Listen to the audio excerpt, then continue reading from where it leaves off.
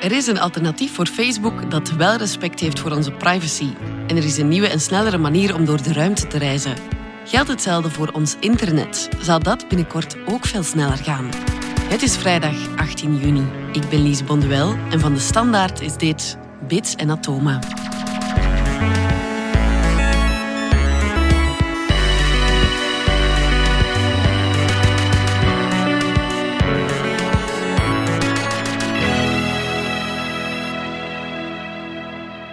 Dominique Dekmijn, voor de mensen die Facebook beu zijn, is er eindelijk een alternatief?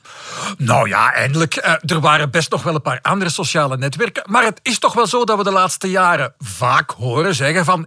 Ik ben het beu, die Facebook. Hè. Ik moet dat niet meer. En dat hebben we vooral heel veel gehoord, een jaar of 3 geleden, toen dat Cambridge Analytica-schandaal is uitgekomen.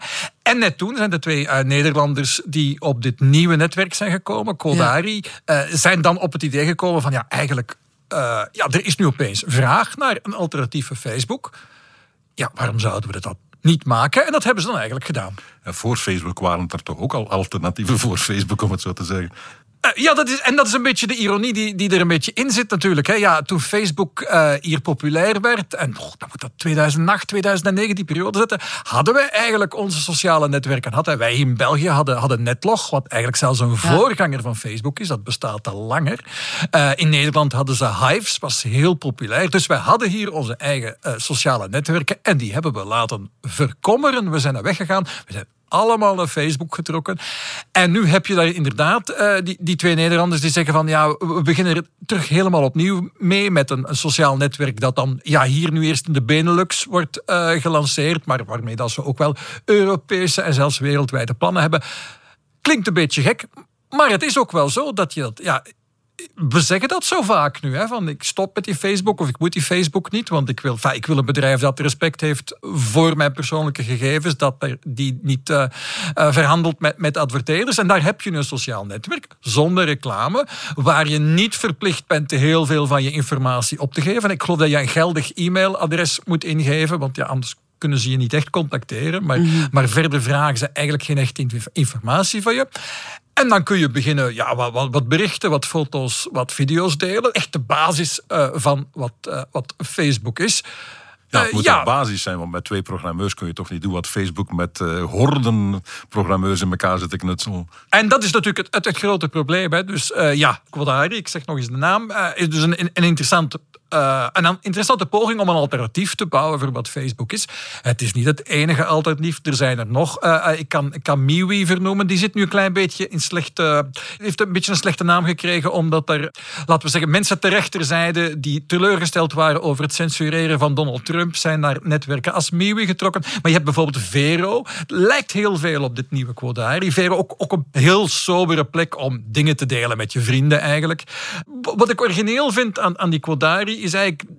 De focus is heel erg op wat je deelt. Je probeert op een georganiseerde manier te delen. En eigenlijk, ze probeerden iets te vinden dat ze anders en een beetje beter doen dan Facebook. En dat is dan eigenlijk wat je zegt is... Ik maak bijvoorbeeld een map met allemaal boeken die ik gelezen heb of die ik wil lezen. En die kan ik dan bijvoorbeeld ook alleen voor mezelf houden. Dan gebruik ik het eigenlijk als een soort een app als Evernote, om maar een app te noemen die ik zelf gebruik, waar ik notas voor mezelf bewaar. Maar ik kan ook zeggen, die boeken, dat ga ik nu delen met Pieter en dan kan hij er ook een boek bijvoegen dat hij zelf fijn vindt. En dan zijn we eigenlijk boekentips aan het uitdelen. En voordat je het weet, hebben we een hele boekenclub. En dat zou je met die Codari heel goed kunnen doen. Dat vind ik op zich wel een fijne benadering. Maar het is dus een betaalmodel eigenlijk. Als die collectie groter wordt dan 2 gigabyte, dan vragen ze dat je iets betaalt. Dat is dan €10 per jaar. Klein bedrag. Maar natuurlijk, dat zijn we niet gewoon. We zijn nu gewoon, het is allemaal gratis. En dan zeggen mensen, oké, het is gratis, maar we betalen met onze gegevens. Daar voelen we ons niet goed bij. En die keuzes moeten we nu met z'n allen een beetje beginnen maken. Dan zijn we bereid om te doen wat we zeggen dat we willen. Namelijk betalen voor wat meer privacy, voor een meer beperkte, veiligere omgeving.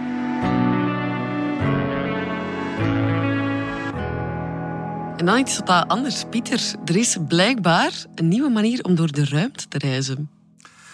Nieuwe manier is veel gezegd, maar het wordt nu tenminste doenbaar of bijna doenbaar. De truc is wat men het lichtzeil noemt. Een vel weerkaatsend plastic, zeg maar, waar je met licht op straalt. Dat kan zonlicht zijn. En gewoon de druk van het licht dat tegen dat vel weerkaatst is genoeg om een heel klein beetje kracht uit te oefenen. Maar in een vacuüm waar er niks anders in de weg zit. Ja. En als je maar lang genoeg straalt, begint dat zeil toch te bewegen en kun je daarmee varen door de ruimte. Goed, dat is allemaal theorie. Het is al een paar keer geprobeerd in kleine oppervlakte en gedurende kleine tijd. En je kunt daar een paar grammetjes mee vervoeren, maar veel meer dan dat is het niet. Ah ja, dus wij als mens kunnen niet ineens het gebruiken om in no time... Nee, er zitten nog wat technische problemen. Misschien kan het ooit, maar voorlopig niet. Nu, een paar jaar geleden heeft er iemand, een miljonair of miljardair die er goed geld tegenaan gesmakt heeft, Yuri Milner, gezegd, we gaan naar Proxima Centauri. Bijna de dichtstbijzijnde ster, zeg maar, 4 lichtjaar van hier. Als je dat per raket gaat doen, is dat 55.000 jaar reizen. Dan ben je wel even onderweg. En die heeft gezegd, als je dat met licht doet en je pompt er genoeg licht in, dan moet dat toch doenbaar zijn. Ja. Nou, dat is allemaal leuk in theorie, maar je moet dan in de praktijk gaan kijken. Hè. De hoeveelheid licht die je daarvoor nodig hebt om iets zo ver te krijgen, en dan zeg 20% van de lichtsnelheid, dan kun je het nog binnen 20 jaar daar zijn. Dat is nog binnen een mensenleven heen en weer te doen. Nu, dan moet je zo'n gigantische laser bouwen om dat licht te maken. Die laser smelt zichzelf gewoon. Dat lukt gewoon niet. Dus je moet een troep lasers maken. Ja, dat is leuk in theorie. Maar je moet al die lasers coördineren. Die mogen elkaar niet uitdoven. Al dat licht moet doorheen de lucht. En de lucht remt dat laserlicht. Dat gaat flikkeren. Dat loopt niet meer gladjes. En dat is voor elke laser weer anders. En je moet die allemaal coördineren. Daar wordt zelfs de grootste supercomputer gewoon gek van. Ja. Deze kerels, Australische Nationale Universiteit, die hebben nu voor het eerst eens uitgerekend hoe gaan we dat organiseren praktisch. Ik heb het artikel gezien, het is hogere wiskunde ver boven mijn bed. Maar het komt erop neer dat ze toch in staat zijn om al die lasers gecoördineerd te gaan krijgen. En dat je dus inderdaad iets van 100 gigawatt de ruimte kunt insturen gecoördineerd. Als je daar een lichtzeil hangt van zeg 10 vierkante meter, dan moet je daarmee wel naar Proxima Centauri kunnen reizen. Lichtzeil is nog niet gemaakt. Dat op zich, het moet hoog reflecterend zijn. Het mag nauwelijks warmte opnemen, want dan smelt het gewoon van al dat laserlicht dat je erop pompt. Ja. Dan spreek je van materialen als diamant, maar dan diamant van niet meer dan 100 atomen dik. Dat is dus, zeg een miljardste van een meter zoiets. Dat is gewoon nog nooit gemaakt. Ja. Maar de berekeningen zijn er. Dus ooit moet het mogelijk zijn om en zo verder. Maar er is nog geen datum gepland. Zo slim zijn ze wel geweest.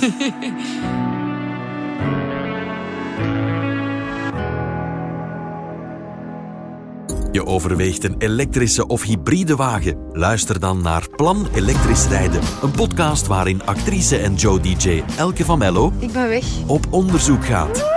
We horen helemaal niks. Experts van Hedin Automotive, de grootste dealergroep van Mercedes-Benz in België, geven antwoorden op jouw maat. Strikt genomen geef je geen gas, maar stroom. Nou, zeg maar gas geven. Luister naar Plan Elektrisch Rijden. Oké, helder. Merci.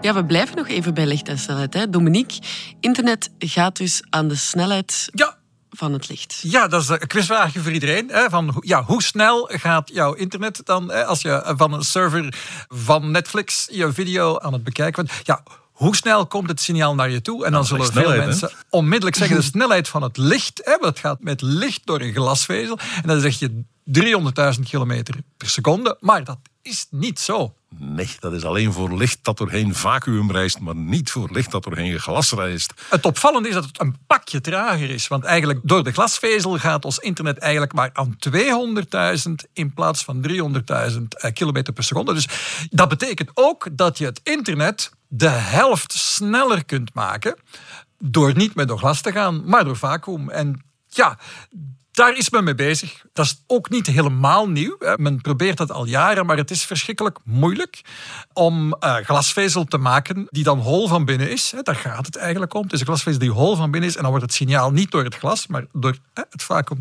naar binnen gestuurd. Of het was niet helemaal zeker of dat er... ik denk dat er in sommige gevallen zit er wel lucht in die... Ja, zo weinig mogelijk, liefst. Alles waar het licht kan tegenaan kaatsen en...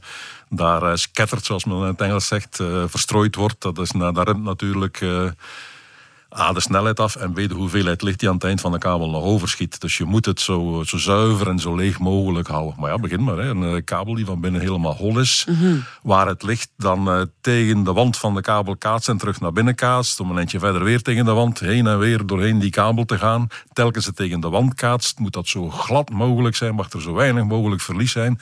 Het is technisch gezien is de nachtmerrie. Ja, en daarom is het ook zo lang geduurd voor er eigenlijk vooruitgang in kwam. Maar nu, het nieuws van de week was dat BT, het vroegere British Telecom in Engeland, verder is aan het werken erin en nu al over enkele kilometers internet aan die snelheid door een holle fiber aan het jagen is. Het grote probleem is niet alleen dat die fiber heel duur is om te maken, maar ook dat je het probleem hebt dat signaal, het licht vrij snel uitsterft. Dus je zit met...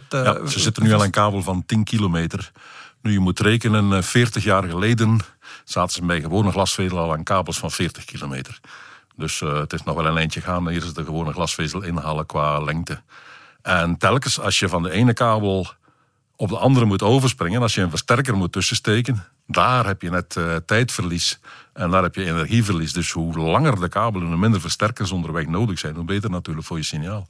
Maar de interessante vraag is natuurlijk waarom men daar toch aan doorzetten is. Waarom moet dat internet dan sneller gaan? En veel mensen denken, dat is misschien een misverstand, dat we eens een keer moeten uit de wereld helpen, Pieter. Wij spreken altijd over de snelheid van ons internet. Ik heb thuis 100 megabit, of 200 megabit, maar dat is niet de snelheid, dat is de bandbreedte. Dat is de hoeveelheid die er doorheen gepompt wordt. En niet de snelheid waaraan het binnenkomt. Precies, hoeveel bits er tegelijk kunnen binnenkomen. Maar we hebben het nu over de snelheid. Dat is hoe lang die bits erover gedaan hebben. En dat is belangrijk voor heel veel dingen. Bijvoorbeeld als je graag gamet. Als je bent dan gamen in groep, in een spel als Fortnite aan het spelen. Als je speelt met iemand die aan de andere kant van de wereld zit, ja, als die vlak bij de server zit en jij zit de halve wereld verder, verlies je al snel flink tientallen milliseconden. Dan schiet die ander eerst natuurlijk. Hè. Een paar milliseconden verschil maakt gigantisch veel verschil als je gamet. Maar veel belangrijker dan dat is de beurshandel natuurlijk. Dat zijn de mensen die nu naar die hollow fiber, die holle glasvezel zuchten. Want elk millisecondje en zelfs elk nanosecondje winst dat je kunt maken bij het handelen op de beurs, dan heb je al snel miljoenen meer verdiend. Ja, en dan moet je rekenen, een nanoseconde is bij een computertijd inderdaad een zinnige eenheid, een miljardste van een seconde. Het licht, neem nu even de snelheid in vacuüm, 300.000 kilometer per seconde. In een duizendste seconde is dat 300 kilometer. In een miljoenste seconde is dat nog 0,3 kilometer, zijn de 300 meter. In een miljardste seconde is dat nog 0,3 meter. Dus in een miljardste van een seconde legt het licht 30 centimeter af. Dus als jij 30 centimeter verder zit dan je concurrent, verlies je al een nanoseconde. Voilà, en ja, dus daarom is het ook zo dat heel veel van die handel, van die ultrasnelle beurshandel, gebeurt altijd heel, heel dicht bij de servers van... die servers liggen niet in Wall Street, we spreken wel van Wall Street. Die servers liggen denk ik een beetje noordwaarts, in het noorden van de staat New Jersey. En de zaak is dat je dan je eigen computers om te handelen op die beurs daar zo dicht mogelijk bij zet.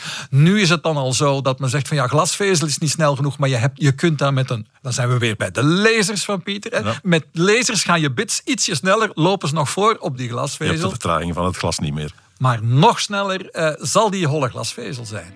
En die wil men nu.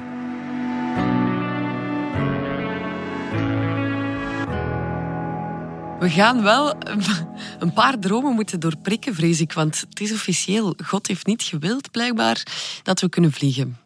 Nee, God heeft niet gewild dat de mens zou vliegen. Als God gewild had dat de mens zou vliegen, dan had hij het gangpad in economy wel breder gemaakt. Dat is wat je al jaren hoort in de luchtvaart. Maar het schijnt ook biologisch te kloppen. Vogels hebben een andere manier van hun ledematen bewegen dan de rest van de dieren, zegt de zoogdieren. En dat betekent dat zij vlot gemaakt zijn om te vliegen en wij helemaal niet gemaakt zijn, biologisch gezien, om te vliegen. In ons ruggenmerg hebben wij van alles zitten. En daar zit onder andere een eiwitje in, efrine B3. En dat helpt om alles georganiseerd te krijgen daar, om de bedrading van heel ons ruggenmerg te organiseren. En bij ons is het zo dat efrine B3 ervoor zorgt dat de linkerhelft van ons lichaam en de rechterhelft van ons lichaam niet tegelijkertijd kunnen stappen. Daar zitten 2 zenuwknoopjes in en die remmen elkaar eigenlijk. Als de ene actief is, moet de andere zwijgen. Met het gevolg, je zet eerst je linkerbeen en dan je rechterbeen. Links, rechts, zo stappen wij. Als we het op 4 poten doen, dan stappen wij ook links en rechts niet gelijk. Dat huppel en zo'n huppelbeweging, we kunnen dat wel doen, maar dat is niet natuurlijk. Ja. Bij vogels is het net andersom. F-vrienden B3 daar is gemuteerd, of zelfs helemaal, bij kippen is het zelfs helemaal afwezig. En dat betekent dat die met 2 poten gelijk bewegen. Een vogel hupt. Die stapt niet, die hupt. Er zijn dat die een beetje kunnen stappen, extra stappen een beetje, maar de natuurlijke beweging voor een vogel is huppen. Ja. En dat is met zijn vleugels ook zo. De natuurlijke beweging is met die 2 vleugels tegelijkertijd slaan en dat geeft een hele mooie vlucht. En dat is iets dat vogels dus ingebakken hebben en wij helemaal niet ingebakken. Dus inderdaad, vleugels op onze rug, vergeet het. Wat niet wil zeggen dat we nu over God bezig zijn. En het verhaal komt nu uit Jeruzalem, de Hebreeuwse Universiteit van Jeruzalem. Een paar maanden geleden in Scientific American heeft men eens bekeken, biologisch en biomechanisch gezien. Een engel kan dat. Ja. Dus inderdaad een lichaam met vleugels. En benen en een menselijke kop en zo verder. Kunnen we dat in elkaar knutselen? Zou dat mogelijk zijn biologisch? En inderdaad, dat kan. En hoe komt dat dan?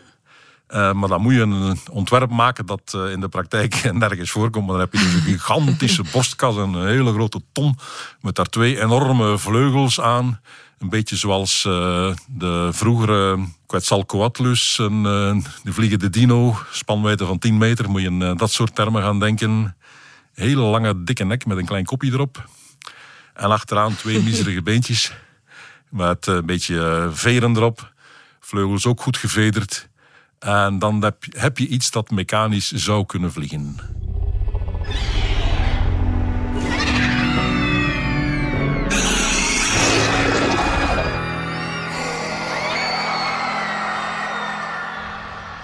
Van dino's gesproken, Pieter.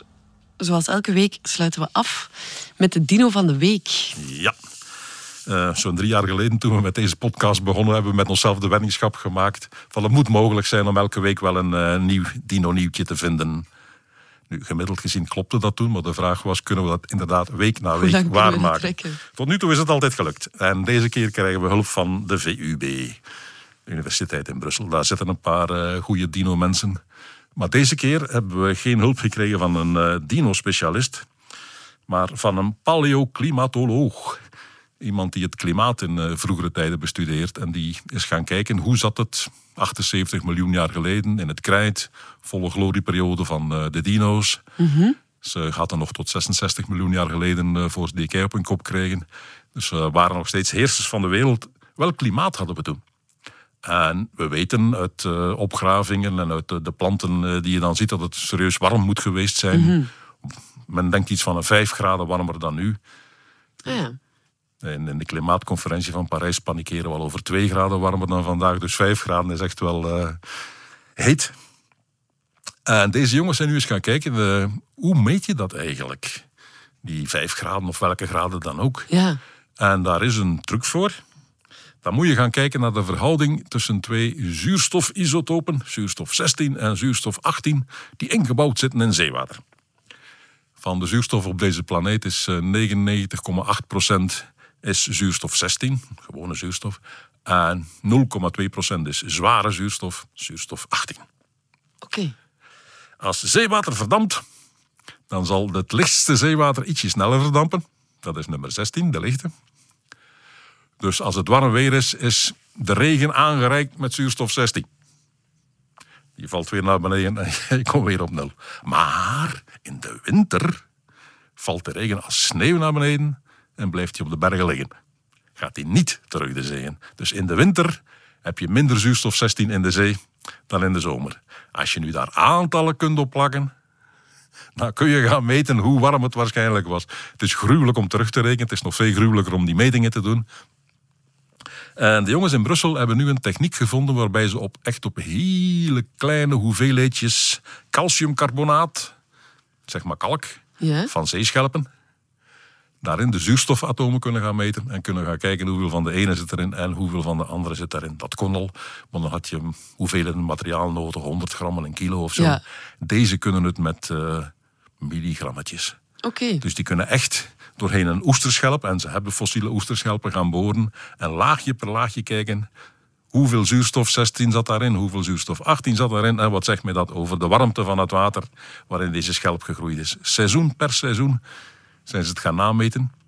En nu blijkt dat het inderdaad toen warm was, maar dat in tegenstelling tot wat wij altijd dachten, dat de seizoenen toch sterk verschillen.